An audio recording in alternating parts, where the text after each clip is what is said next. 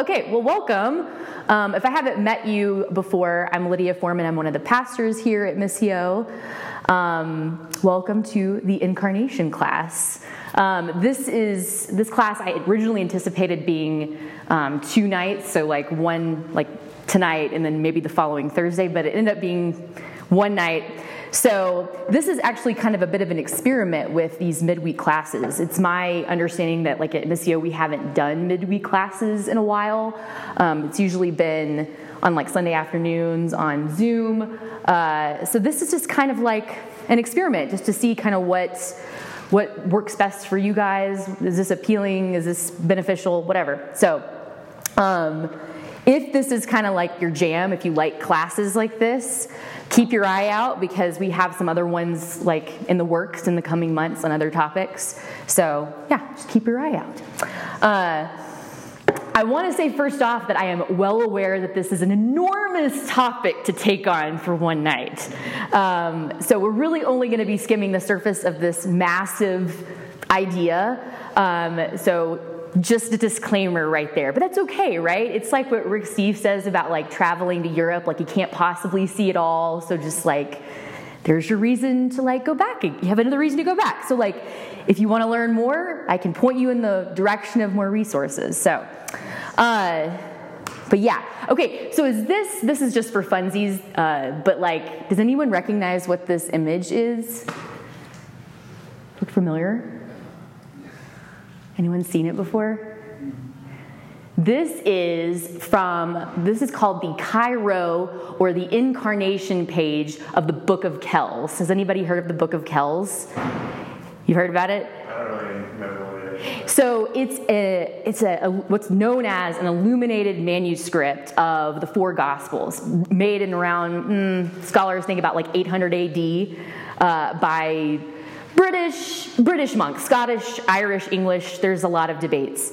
But around 800 AD, these monks made this illustrated manuscript. So basically it has the text of all 4 Gospels in it. But as you can see, it's got this incredibly elaborate artwork. You could gaze at it for hours. It's in Trinity College, Dublin. If anyone's ever been to Trinity College, I have. If you've been to that library, the long library, you should Google it. If you are a bibliophile, it is literally heaven on earth, but this is where it's on display. But like I said, it's called the Incarnation page because this is the opening page of Matthew's Gospel, where it talks about the Nativity. And it's really interesting because it's got all these different visual connections to both Christ's death and his birth. The Cairo is there because these are the first 2 Greek letters of his name, of Christ. Anyway, just for funsies, I was just kind of piddling around about what do you have when it comes to art and the Incarnation. But there's no Anglophiles in the room, apparently. I thought someone was going to totally be oh yeah, David. Yay, Book of Kells. Yes, David, thank you. But anyway, before we dig into this topic, I kind of just was curious, what are your thoughts when you hear the word incarnation? And not looking for a textbook definition, but free associate. What do you think? Blows my mind. Mm-hmm. What else? What words come to mind? It can be truly silly. Doesn't have to be sophisticated.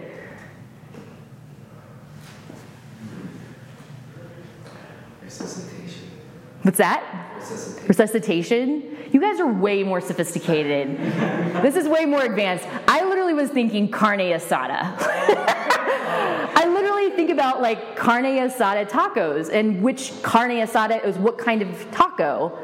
It's meat, right? It's meat tacos. You're not getting tofu, you're not getting the veggie, you're getting the meat, right? Because of that word, carne.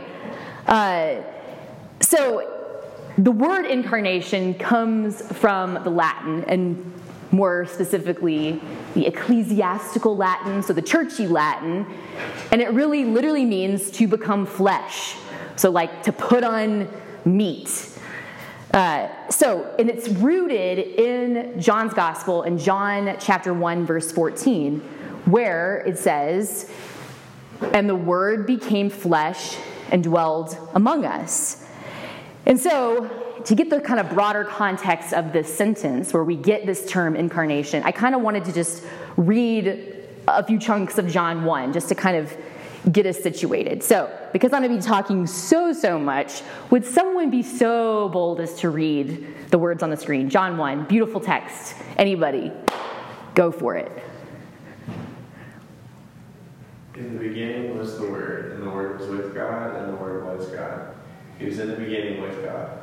All things came into being through him, and without him not one thing came into being. What has come into being in him was life, and the life was the light of all people. The light shines in the darkness, and the darkness did not overcome it. And then skipping down a few verses, continue. He was in the world, and the world came into being through him. Yet the world did not know him. He came to what was his own, and his own people did not accept him.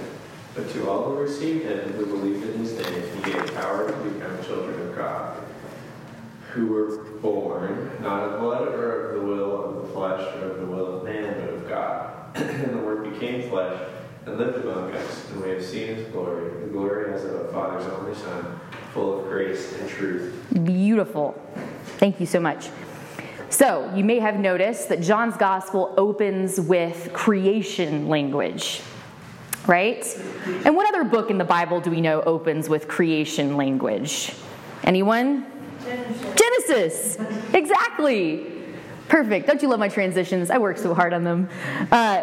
Genesis 1 also opens with in the beginning. And as many books in the Hebrew Bible, aka our Old Testament, it's actually named with its opening words. So actually Jews call it Bereshit, which is the Hebrew for in the beginning. And so this language, is this my next slide? This language would have sounded really familiar to John's readers because it would have sounded a lot like the opening of Genesis, which they would have been familiar with. And they also would have recognized that what John was saying here about the Word also sounded a lot like what people said about wisdom, an idea that is explored a lot in the Old Testament. Now, we don't talk about wisdom a lot in like church context today. We don't really. But it's actually an enormous topic in the Hebrew Bible. In fact, it comprises 1/3 of the Old Testament. So you've got the law, you've got the prophets, and then you've got this other genre called wisdom literature. And so you've got, Job, you've got Ecclesiastes, you've got Song of Solomon, kind of shows up in a few Psalms, but Proverbs is the main one, right? And basically the idea of wisdom, the way they sort of defined it, was that it was the set of truths or principles that kind of made up the order of the universe. More simply, like, how does the world work? And so the idea was that if you could sort of basically align yourself, your life, with that truth, like, things would go well for you. And that's kind of how, like, you hear Proverbs, a lot of Proverbs reads, right? Like, walk in the way of wisdom, right? It's a lot of, like, axioms like that. So, in the book of Proverbs is where we hear about wisdom the most. And in the book of Proverbs, we actually hear about wisdom being personified in those first 9 chapters or so. And there's a few things that we learn about wisdom, and I have them up here. So we learned that it existed before creation. We learned that it was present during creation, and that it revealed God. These are all things that wisdom did. Interesting. And it was personified, right? So fast forward to John's Gospel, all the way to 90 or so, where he uses the Greek term logos. That's what John uses for that word. And it's similar, very similar to this idea of wisdom. And the way that logos was sort of defined, and if you Google this, you'll go on a million rabbit trails because this is a very complex idea. But basically the idea was similar to wisdom. It's this principle of rationality that was sort of embedded in the cosmos. And it connected the human mind to the mind of God. And so what John does here in John 1, and is really the central focus of his entire gospel, is that the logos is not this abstract principle, but it's a person. He personifies the logos in the form and the person of Jesus. And so, in verse 14, as David read, he says, the Word became flesh and lived among us, or dwelled among us. But that word that he uses, live, it's not really live. It's not like that. It's not very plain. Like, there's lots of words he could have used that would have just been like simply live. But what he uses instead is skenao, which actually means more like to dwell in a tent, or to pitch a tent, or to tabernacle with. So the word became flesh and tabernacled among us. So why do you think he might use that verb? Why choose? What's the thinking behind that word choice? Any guesses? What was the tabernacle and later the temple? What did it symbolize? The place where God was. Yes. Dwelling place. Right, exactly. It was the meeting place between God and humanity. And it symbolized, like Sandy said, it symbolized God's presence in the midst of his people. Remember, after Sinai, they wandered in the wilderness for 40 years and they carried that little tabernacle around. It was the portable tent, God going with them along for 40 years. So again, John is pulling from Israel's history to make a point about Jesus and what he came to do. And so for John, his central goal is the disclosure of Jesus' identity. This person, Jesus, is wisdom. He is divine reason. He is the cause of order and purpose of the universe. He was there at creation with God. He brought the cosmos into being. And John wants to demonstrate that by Jesus taking on humanity now in the incarnation, he's simply continuing a tradition of what God has been doing throughout the whole Old Testament and the history with his people, which is a strong desire for community and dwelling with his people. So it's taken lots of forms. It's been the tabernacle. It's been the temple. The temple was destroyed, rebuilt, blah, blah, blah. Here we are with Jesus in the incarnation. Okay, you guys with me? So I started with John's gospel because that's where he said the word incarnation is derived from. But you may or may not remember, John's gospel actually doesn't contain the Christmas story. It doesn't tell it at all. And of course, Christmas and Advent is the time of year where we typically think about the incarnation. That's why we're here tonight. Because of course, what do we celebrate at Christmas? Whose birthday is it? It's Jesus. You guys know that song, Happy Birthday, Jesus? Do you know this? David, do you know this? I'm sure it's a lovely song, and it goes something like, Happy birthday, Jesus. I'm so glad it's Christmas. All the presents are nice, but the real gift is you. It's bad. And actually, the only time I ever heard it was it was like a rural town in Georgia, and they were having like a Christmas festival, and this poor little girl was singing it way off key, and it's just been burned in my mind forever. So whenever anyone says Jesus' birthday, I think this girl singing way off key in Chickamauga, Georgia. But anyway, we talk about the incarnation at Christmas because that's when we celebrate Jesus' birth. And Christmas is normally a happy time. Am I right? Yes? Traditionally, we do fun things, sleigh rides, our Starbucks cups get, Starbucks? Yeah, that says, I don't know why that sounded weird in my ear at that point, but our Starbucks cups get more festive, right? There's parties. We say Merry Christmas, Happy Holidays, one or the other. I mean, it's not the same lead up to Easter, right? Like in Lent, where we fast and we are reflective. It's like a somber time. And yet, I feel like the older I get, the harder it is to celebrate Christmas or to get in the mood for Christmas. I don't know if you feel that way, but I just feel like even if nothing is going terribly wrong, it's just exhausting. I'm just like, ugh. Like, I feel like it's another way in which I fail to meet expectations as a parent. Like right now I'm looking at people's posts and they're like, their houses look so great and their garland looks so beautiful, and I'm like, oh, my children's memories are on the line. I can't get in the spirit of making our home feel Christmassy. But in another sense though, Christmas can be really hard to celebrate, especially when we look at the state of the world right now. Especially these last few years feel pretty incongruent with celebrating all is well.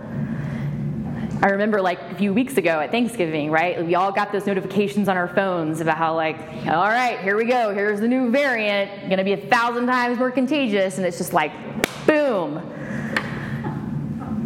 Yeah, the last few years have been really hard and really painful. I mean, for some of us more than others. And so it kind of feels wrong, like almost, to talk about peace and joy, like all those themes of Christmas. Like, think about peace and joy, and it's like, we've got the pandemic, and we're more culturally and politically divided than we've ever been in our history, and it's just like, it's more like strife and grief than peace and joy. And yet, I am going to argue that Christmas is actually what we need more than anything right now. And not because I'm a pastor and I have to say those things. And hear me out. I'm not saying that what we need to do is bury our pain in the magic of Christmas. We just need to try to capture our childlike wonder and just numb out all the suffering. Although there's nothing wrong with that. If you were you know what? I want to put aside all my anxiety and worry and pain right now, and I just want to decorate a tree. You do that. That can be very healing if that is where you are. But what I'm saying is that Christmas is not like a day at Disney World where you just walk in, flip a switch, and it's happiest place on earth. It's not an escapist story that's stripped of the pain of reality. Rather than what's at the center of the Christmas story is the incarnation of God, where God stoops down to humanity and takes on all the pain and the suffering and the vulnerability that entails. And so, in the first chapter of Matthew's Gospel, we learn that Joseph learns that Mary is pregnant. And so before he can quietly release her from his engagement, sparing her shame and humiliation and sparing himself some shame and humiliation, he gets visited by an angel. Remember? And he's told that they're going to name him Jesus in fulfillment of what was said by the prophet Isaiah, that the virgin will have a son and he will be called Emmanuel. I had a really wonderful slide with the Hebrew and it disappeared and I don't know what happened to it. But as I'm sure many of you know, Emmanuel means what? Even if you haven't taken Hebrew, you probably know this. God with us. El means God. Im means with, and that nu means us. There's some connecting vowels, but there you go. It's literally God with us in Hebrew. Now think about it for a minute. And if you've grown up in the church, really think about it for a minute, because we often rush past this. Yeah, we know, O come, Emmanuel. Emmanuel means God with us. Yes. But think about it. The very name of Jesus means that he is with us. It's a little bit of a pet peeve of mine when I hear people say, I was actually talking about this with Meg the other day, when I hear people say that religions are all basically the same. I know it's a very well-intentioned sentiment. It's an attempt at religious tolerance. Let's just all get along, and that's great. I get that. But to actually say that they're all the same is not very helpful, and it's also just wrong. It doesn't really do justice to all the particularities of, all the religions and all of the specificity of the cultures that they came from. But that aside, as a Christian, the thing that really bothers me about that idea, that it's just all basically the same, is that it does an extreme injustice to the truth of who the God we worship is.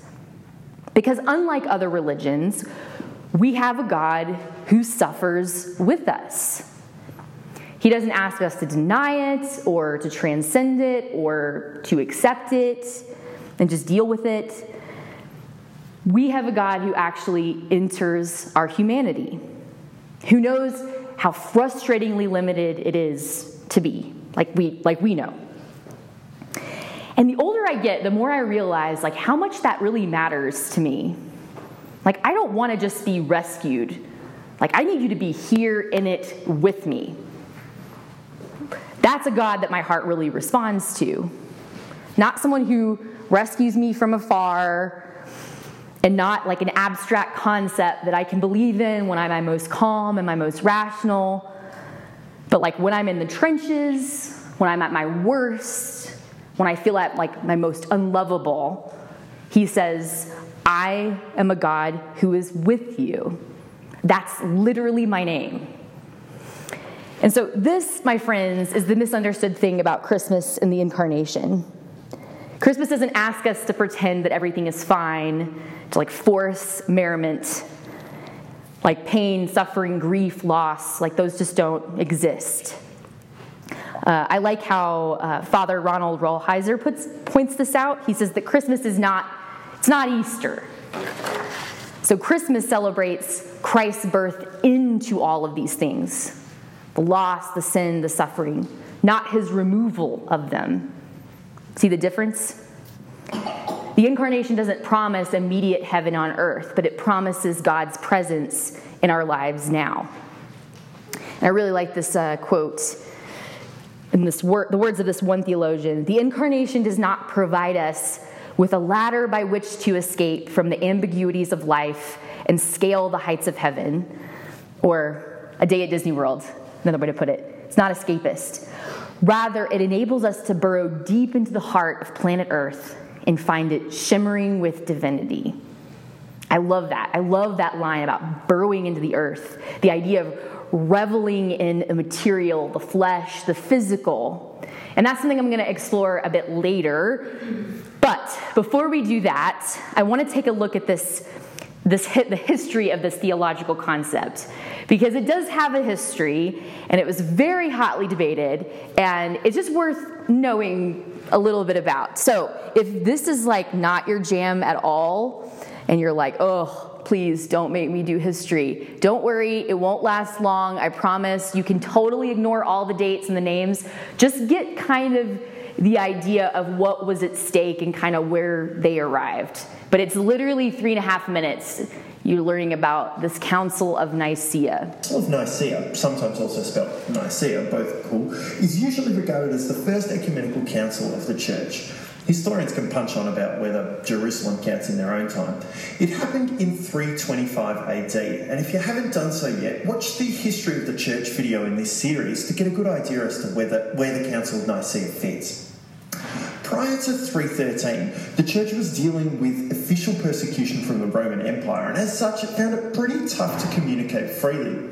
Depicted by the little blue patches on this map, the local churches were small and isolated. Most of these little blue patches were minorities living in hostile pagan territory. Each community was run by a local bishop with significant power to interpret the faith. These little churches were tough, hardcore Christians who seemingly had to battle with an awful lot of lions. In 313, after the Edict of Milan, which legalised Christianity, the church spread rapidly and these isolated communities could communicate again. Hooray! And boo. Too many years alone meant that some communities, like the one in Alexandria, had developed the strange idea that Jesus was the best creature God had ever created, but he wasn't God. This heretical belief became known as Arianism, after Arius, the priest who most publicly encouraged it. The Western Church pretty much ignored this teaching, but the Eastern half of the church was arguing so much that Constantine, who put his whole reputation behind the Christian church with that Edict of Milan thing, declared enough was enough. He summoned the bishops to Nicaea for a council. 318 bishops turned up. Many were still bearing scars from the persecution that had ended only 12 years prior. They argued a lot, and eventually Constantine suggested a reformulation of the belief to clarify it. He also suggested that voting against it would be unwise. 316 bishops agreed, and 2 disagreed. This reformulation was most of what we now call the Nicene Creed. Jesus is light from light, true God from true God, begotten not made, of one being with the Father. The 2 bishops who voted against it were excommunicated. Unlucky. Now, Constantine's reformulation was right. It agrees with Scripture and it accurately describes Christ's divine nature. This statement remains the basis of Christian orthodoxy today. Jesus is God. However, secretly, many of the bishops just voted for it because Emperor Constantine told them to. This was a political act aimed at seeking unity for the sake of the Roman Empire. The Pope wasn't even there. So when these bishops returned to their home diocese, many continued teaching the Arian heresies they were teaching before the council. Arianism, rather than being squashed, spread. Indeed, even Constantine himself flipped sides at least once. So while the council had re-evaluated the belief and successfully reformulated it through codification, the church had failed to successfully apply that reaffirmed teaching to new circumstances. Because of this, within 60 years, another council had to be called to reaffirm the belief again. So in revision... All right. Sorry, hope that wasn't too painful. But you get the idea, right? They had a council. They had to make these rulings on who Jesus was. Now, one thing that the video doesn't mention is why this heresy, Arianism, even sprung up at all, like in the first place. It wasn't just because that folks just didn't like the idea of Jesus being God, but it was because they were trying to solve the very complex idea of the Trinity. Right? Like, how can three persons, Father, Son, Holy Spirit, be a single being? Not easy, right? It's hard work. And so one way that they tried to solve this was by way of what is known as modalism. So God is one being, and he shows up in different modes. And kind of like on first hearing, you're like, well, that makes sense, right? Like, I can get behind that. And it's very, very likely that at least one of us in this room has had the Trinity explained to them, very well-intentioned, but nevertheless theologically erroneously, using this analogy of modalism. Like, if you've ever heard that, like, the Trinity is like H2O, it can be like solid, liquid, or gas, or something like that. That's modalism. Now, what's the problem with that idea? You can't be all three of these things at once. Right. You can't, I mean, someone could argue, well, it's at their root, they're all H2O. But, like, thinking about it in terms of the Bible, like, there's some issues with that. There's a lot of issues. But one is, it doesn't really work well with Scripture. Because what do we do, like in a scene like Jesus' baptism, and we hear God the Father's voice coming down from heaven saying, "This is my Son with whom I'm well pleased"? Or what do we do with Jesus on the cross crying out to God the Father saying, my God, why have you forsaken me?" Like, is that just a farce? Is that just sort of like some divine theatrics? It makes the Bible sort of disingenuous, right? There's other reasons, but that's one problem. And so what ended up happening was Arius swung way in the other direction, and he said, as the video said, Jesus just really isn't God. Like, he's the best thing God created. You can even call him the Son of God, but he's not God. He's not the same. And in fact, he's more like us than he is like God. And so, as you can see, they were struggling to understand this idea, and it wasn't easy. But it was very important, right? Like, this isn't just sort of a wine versus grape juice debate. Like, the salvation of humanity hangs in the balance here. Now, we don't talk about creeds here much at Missio, as much as David and I would love to. David is my liturgy nerd, my fellow liturgy nerd.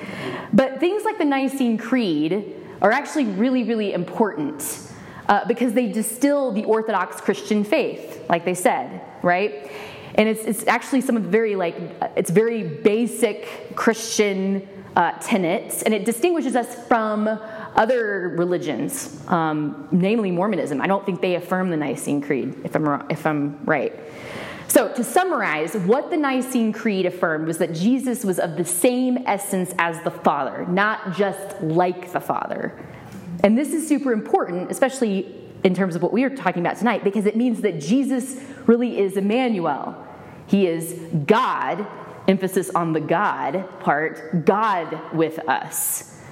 And so, I kind of want to read it just because I miss reading creeds aloud. I used to read this every day. I would recite this every Sunday.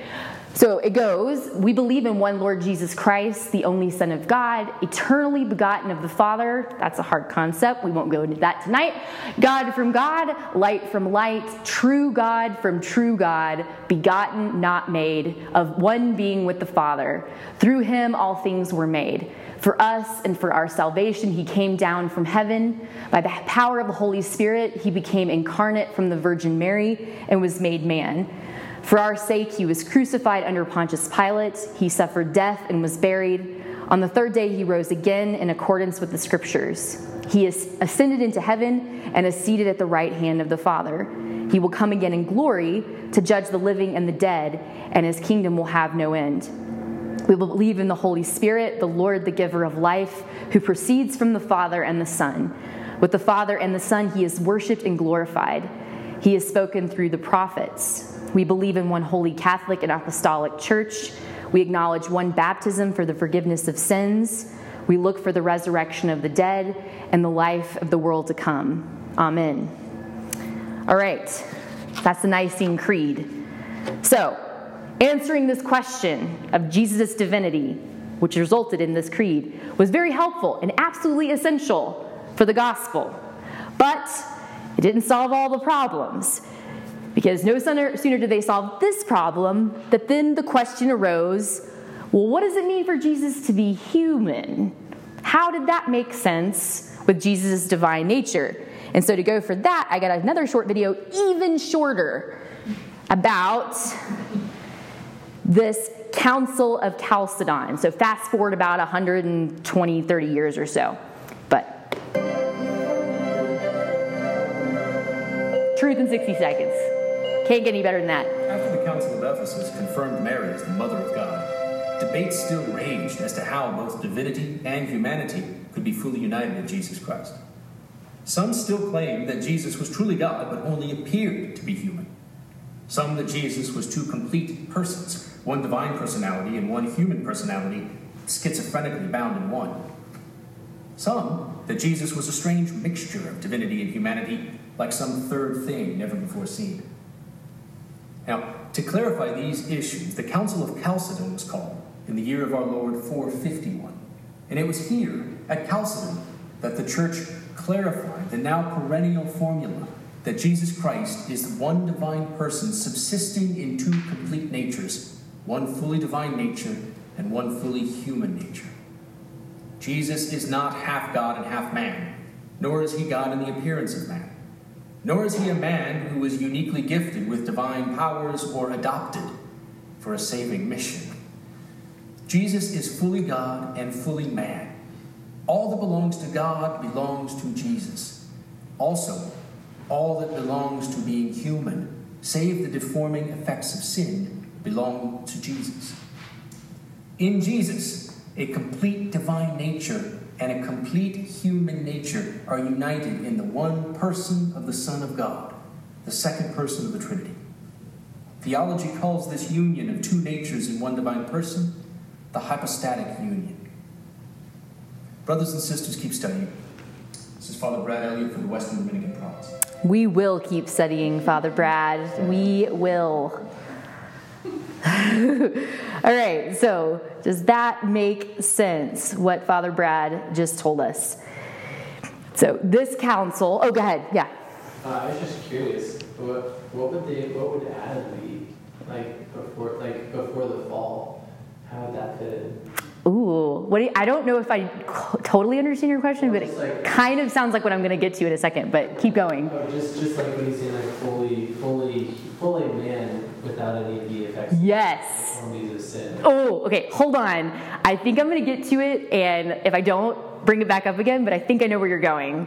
Okay, so this council affirmed what we now know as the hypostatic union. And so basically, as Father Brad said, it's Jesus is both fully God, fully man. He's both perfectly divine and perfectly human. He has two complete and distinct natures at once. Hypostatic just means person. Now, that means he's not 90% God, 10% man, or 50-50, but 100% of each. So the divine nature is exactly the same nature as God the Father, and his human nature is the exact same as ours. And these two natures, which started in Mary's womb when she conceived him by way of the Holy Spirit, will forever be united in this person, Jesus. It's a lot. To right? We can't really get it. I mean, honestly. They can say these things, but it's not like it's like resolved. But taken together, these two councils produce creeds and confessions derived from Scripture, and they teach us this about the incarnation of Jesus. Oh, actually, pause. This is this icon is really cool. It's called Christ the Pantocrator. It's from the 6th century, and they think scholars think that this was made in response to this council, like resolving this issue. And if you see, it's like Jesus' face, kind of weird, but like it's supposed to be a fusion of these two, like these dual natures. So Jesus is supposed to be on the left, God's on the right, but. Kind of interesting. I'm always interested in sort of like what the artistic reception is from all these theological moments. But anyway, yeah. I was just going to say, Lydia, one of our pastors years back, she would always say, not Jesus Christ, but Jesus the Christ. And whenever she'd talk about that, it's not like Jesus and Christ being his last name. Right. Christ. It's Yeah. Jesus the Christ. Yeah. So whenever she talked about this at church, she would always address it as Jesus. Yeah. Yeah, it's, it means anointed. The anointed one is basically a title. Right. But we are right. It's not a last name, and that's often we often think that. But yeah, so these two creeds taken together, they teach us this. I have them up here. That just as there is no true knowledge of God the Father to be had independently from God the Son, there is no true humanity to be had independently from God who comes to us in and as the man Jesus. It's kind of a weird thing to say. But what it's basically saying, well, actually, if you've ever heard of Blaise Pascal, famous philosopher, he put it this way. Not only do we know God through Jesus Christ, but we only know ourselves through Jesus Christ. We only know life and death through Jesus Christ.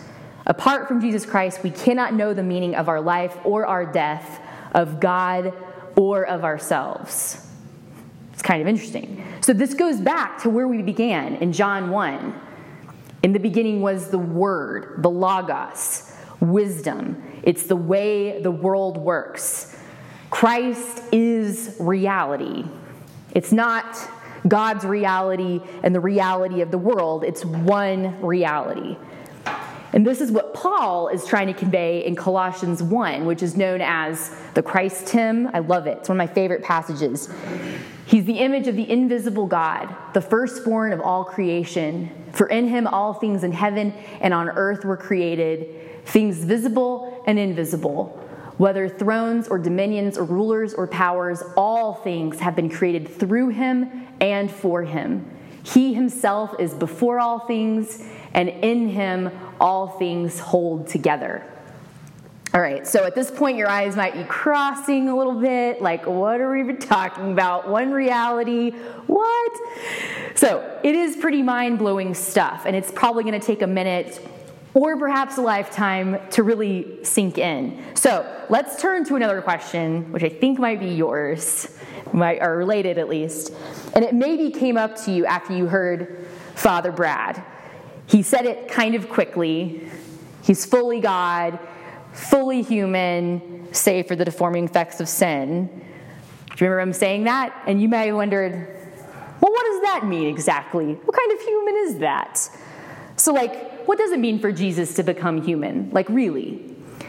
Well, Paul tells us in Romans 8, the Father sent his own Son in the likeness of sinful flesh. And then in 2 Corinthians 5, he also says, he made him to be sin who knew no sin, so that in him we might become the righteousness of God.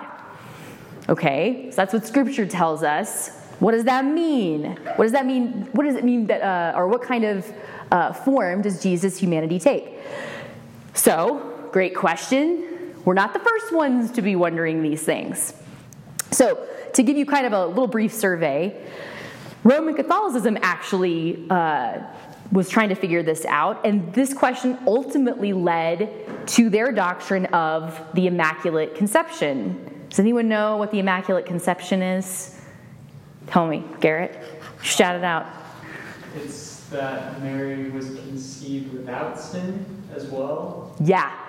I, embarrassingly, for many years, I can't remember when it was revealed to me, I totally thought the Immaculate Conception was just the virgin birth. But it's like Garrett said, it means that Mary herself was conceived without sin. Interesting, right? I didn't know that for so long. Where'd they get that? Not scripture. But what they literally got this doctrine trying to resolve this question. So in their attempt to figure out how was Jesus a real human without sin, they had to make Mary sinless as well. Because what they wanted to do was put a very safe distance between the kind of humanity that you and I possess, one that is affected by the fall, by Adam, and the one that Jesus possessed, okay? So that was Roman Catholicism's way of dealing with that question. Now, Protestants, on the other hand, like Ken just kind of alluded to, we don't espouse this Catholic doctrine. The argument being there really is no scriptural basis for it, which is true. It's not found in Scripture. Instead, the Protestants, we claim the virgin birth, which does have a scriptural basis, right? We read it earlier. We've read it a couple times. Now, while Protestants all agree on the virgin birth as mattering quite a bit when it comes to Jesus' humanity, it's not universally agreed upon just exactly how it affects Jesus' humanity. We agree that it exists, but we don't all have the same idea in terms of, like, what does that mean? Especially when it comes to the sin part. So one very, very dominant interpretation that many modern evangelicals today hold actually has that exact same impulse as the Catholic impulse, which is to sort of isolate or segregate the type of humanity that Jesus took on, which was free from the pollution of sin, as Father Brad said, and our own, which is very much polluted with sin, right? So, came up with this very cute slide. I'm so proud of it to illustrate what I'm doing. I really wanted to make the sin continue to hit the brick wall, but we'll just have to keep hitting it.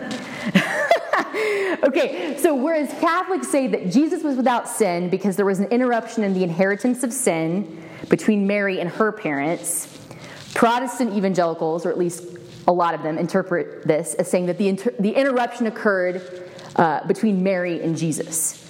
So their emphasis is on the virgin birth and that Jesus assumed a humanity that was not connected to our own fallen state. And when I say fallen state, is everybody on the same page? What does that mean? What does that mean, our fallen state, our state of sin?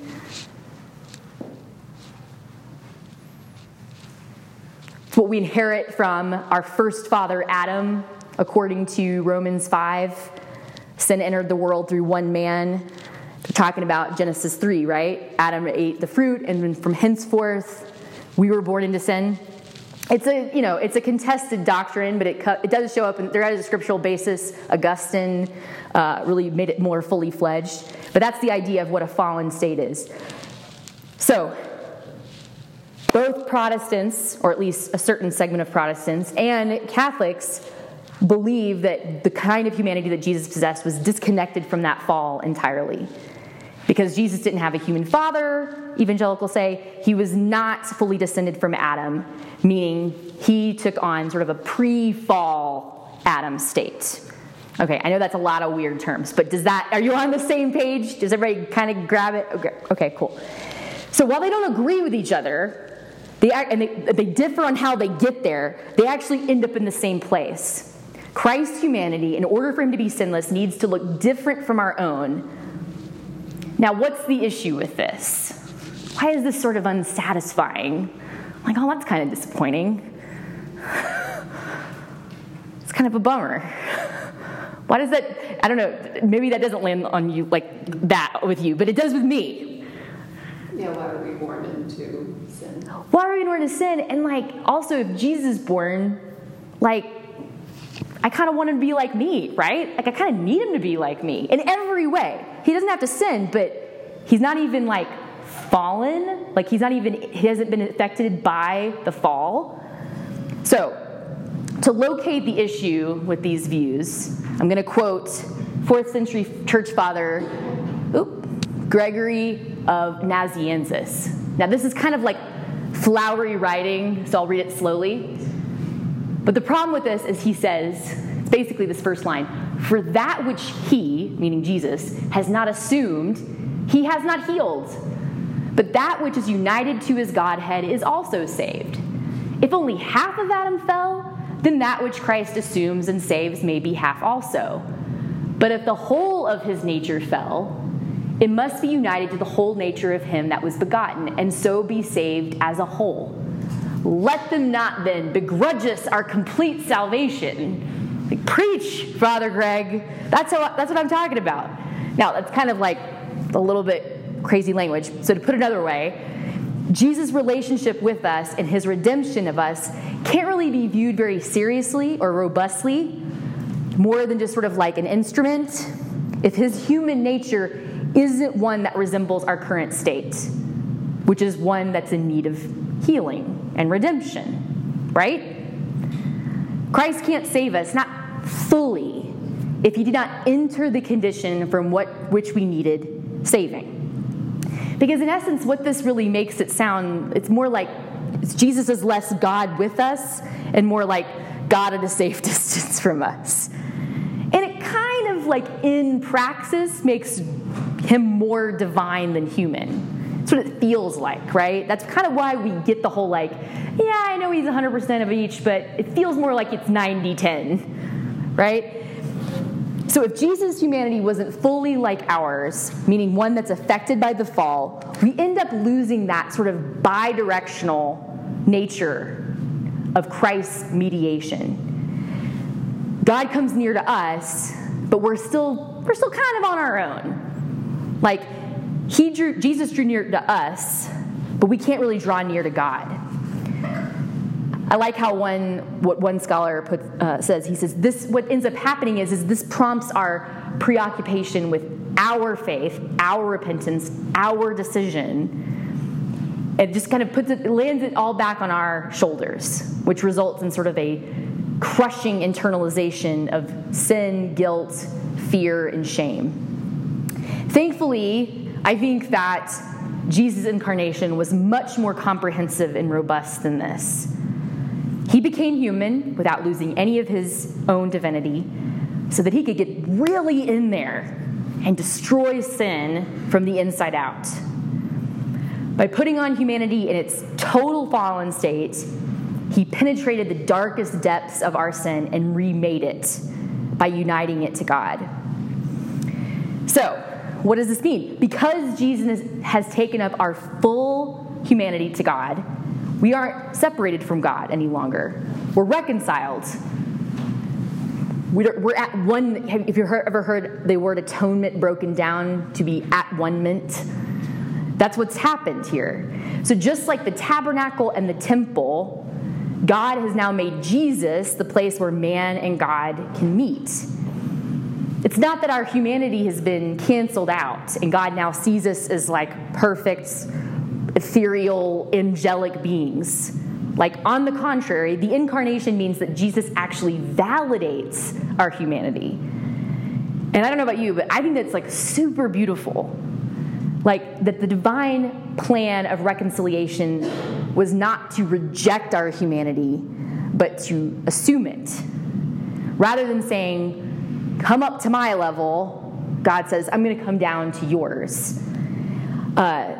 I was trying to think of an example for this, and Meg can maybe come in and help me out here. But this reminds me of the type of therapy my son received when he was little. My son's on the autism spectrum, and one of the most effective therapies for him when he was really little and he wasn't speaking was what they call floor time. Meg knows this. But basically the idea is the child sort of leads the therapy, like rather than the therapist. It's very relationship-based. You kind of go in there and you do whatever the kid does. So you get down on their level and you enter their world. So if the kid is like skipping around the room, you skip around the room. If, I don't know, they're putting their shorts on their head, you put a pair of shorts on your head. The point is the therapist enters the world of the child, not the other way around. And one of the strengths of this, at least the way I understood it, was that rather than really simply looking at the kid's diagnosis and like what their problems are, you're looking at the child like as a whole person. So you're thinking about the person, not just the issue at hand. So this relates to another common error that we make as modern Christians, where we tend to separate Christ's work on the cross from Christ the person. So we think often about receiving the benefits of the cross, but we're not really interested in receiving Jesus as a person. It ends up being about like what Christ has done, but not Christ himself. It becomes very transactional, you know? That's what it kind of gets reduced to. But when Jesus took on the likeness of sinful flesh, he didn't just become sort of an intermediary who sort of kind of transfers the benefits of God to us. He became like us, God on our level, so that he could actually be our mediator, assuming what was his to impart, or sorry, assuming what was ours to impart what was his. And that was my way of illustrating that. So, the idea here is that we can now be transformed into the likeness of Jesus because we actively share and we participate in all that belongs to him, his holiness and his obedience. I really like the way that these two scholars put it. He said, we need Jesus, the whole of who he is, for us and in us. We need him not only to mediate God to us, but also to mediate us to God. He brings our humanity up to God. He came not only to save us as God, but to save us as human, to save us from our floundering faith, our half-hearted obedience, our reluctant prayer, all those things. Sanctifying it all to himself, he offers his Father the holiness and wholeness of his humanity for ours in and as ours. So, Paul says in 1 Corinthians 1:30 that Christ himself, not just his act on the cross, Christ is our salvation. Christ Jesus, who became for us wisdom, there's that logos language again, from God, and righteousness and sanctification and redemption. Christ himself, not just the act on the cross, is the redemption. So what does this mean in terms of the incarnation? So this is kind of a bold statement, but nonetheless a true and an orthodox one. But our redemption and the redemption of the world began with the incarnation, not at the cross or the empty tomb. Kind of sounds weird to even hear that, right? I'll say it again. Our redemption and the redemption of the world began with the incarnation. Because if you're like me, you often kind of view the incarnation as kind of like the warm-up act, sort of like the prerequisite to like the big act. Easter, right? Cross, Good Friday, resurrection, all that good stuff. And you're like, sure, like the birth is important, but like only insofar as if there had been no birth, there would have been no death, and then no resurrection. Like he had to become a man first, right, in order to die. Just kind of like the sequence of events. But we could not be reconciled to God if Jesus did not take up humanity in addition to his divinity. If the Word had not become flesh, there would be no reconciliation. And he didn't stoop to humanity and suffer all the effects of the fall, pain, temptation, weakness, tempted in all the ways the Scripture tells us. He didn't do that just to be a moral example to us, although it certainly works that way. He was an example. But really, in taking on that humanity and suffering all those things, he actually began to renew and sanctify humanity itself. So early church father Irenaeus, he put it this way. He said, here's how it kind of worked. God created man in his image. We are all the imago Dei. But we messed that up right quick, right? we messed it up really quick with sin, and we defaced the image of God, as it were. But with the incarnation, Jesus is actually restoring that image. We're familiar with that idea of Jesus taking our place on the cross, that sort of vicariousness. That Jesus' work on the cross was vicarious. I feel like there's a lot of worship songs that cover this idea. And that is true. But that vicarious work actually began with the incarnation. Oliver Crisp, scholar who talks a lot about incarnation, he says this: "Now we see that God the Son also acts on our behalf in the very act of taking upon himself human flesh. His work does not come in two parts, becoming human and living a perfect life and then dying on our behalf. No, his work is one whole. He acts on our behalf and in our stead from the incarnation onwards in his birth, life, death, and resurrection." All right, I know this is like a lot. This is very heady stuff. So I want to wrap up, but I want to end our time together by looking at some other implications of the incarnation. So we talked about how our redemption begins at incarnation, but it's more than that. So one thing we like to emphasize here at Missio is that the gospel isn't just good news for individuals, like on a personal level. It is 100% that, and thanks be to God that it is. But the scope of the gospel is far bigger than that. And I think that the modern evangelical church has sadly lost its vision of that scope. And we've kind of we've reduced it to these sort of individual salvation plans, when really the plan all along has been the renewal of all things. So the theological term for this idea is called deep incarnation. It sounds like spooky, but yeah, it's a real term, deep incarnation. And the idea is that basically the Christ event, it goes deeper than the salvation of humanity, but it extends to all creation.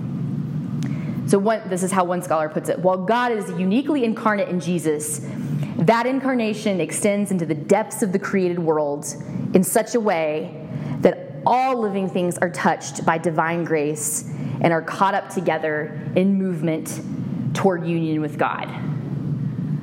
Now, if that seems a little woo-woo to you, just remember what Paul says in Romans 8. I don't know if you remember this, but he says, "For the creation waits in eager expectation for the children of God to be revealed. For the creation was subjected to frustration, not by its own choice, but by the will of the one who subjected it, in hope that creation itself will be liberated from its bondage to decay and brought into the freedom and glory of the children of God. We know that the whole creation has been groaning as in the pains of childbirth right up to the present time." So I feel like I couldn't help it. I always try to go at least a sermon or two without doing a Narnia reference, but I couldn't help it here. I feel like that's what C.S. Lewis was getting at in The Lion, the Witch, and the Wardrobe, if you all are familiar with that story. If you remember, in the setting for Lion, Witch, and the Wardrobe, in Narnia, it's always winter, never Christmas. Remember this? And it's under the power and spell of the White Witch. So there's a part about halfway through the book where the power of the White Witch begins to fade, and the long winter starts to thaw a bit. And they start to notice that it's like, ooh, there starts to be streams, and I'm hearing birds twitter, and I'm seeing some flowers bloom and some things turning green. And even though Aslan hadn't been sacrificed yet, that comes later in the book, just his coming into Narnia begins to affect change. I don't know if that's what C.S. Lewis meant by if he was doing a deliberate allusion to the incarnation there, but it works.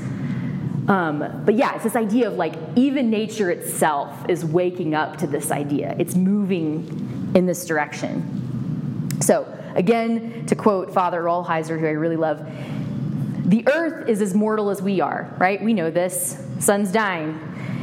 So if it's to have a future, it needs to be saved by something or someone from outside itself. That something and someone are revealed in the mystery of the incarnation, within which God takes on physical flesh in Christ in order to save the world. And what he came to save was not just us, the people living on this earth, but rather the world, the planet itself, and everything on it. So, if this is all true, my friends, and I have not misguided you for this past hour, and the following things I said were true, that our redemption began with the Word becoming flesh, all so that God could draw it into deeper communion with us, that the humanity that Jesus took on was just like our own, not human nature apart from or before the fall, but one that resembles our actual post-fall humanity that's in need of healing and saving and redeeming.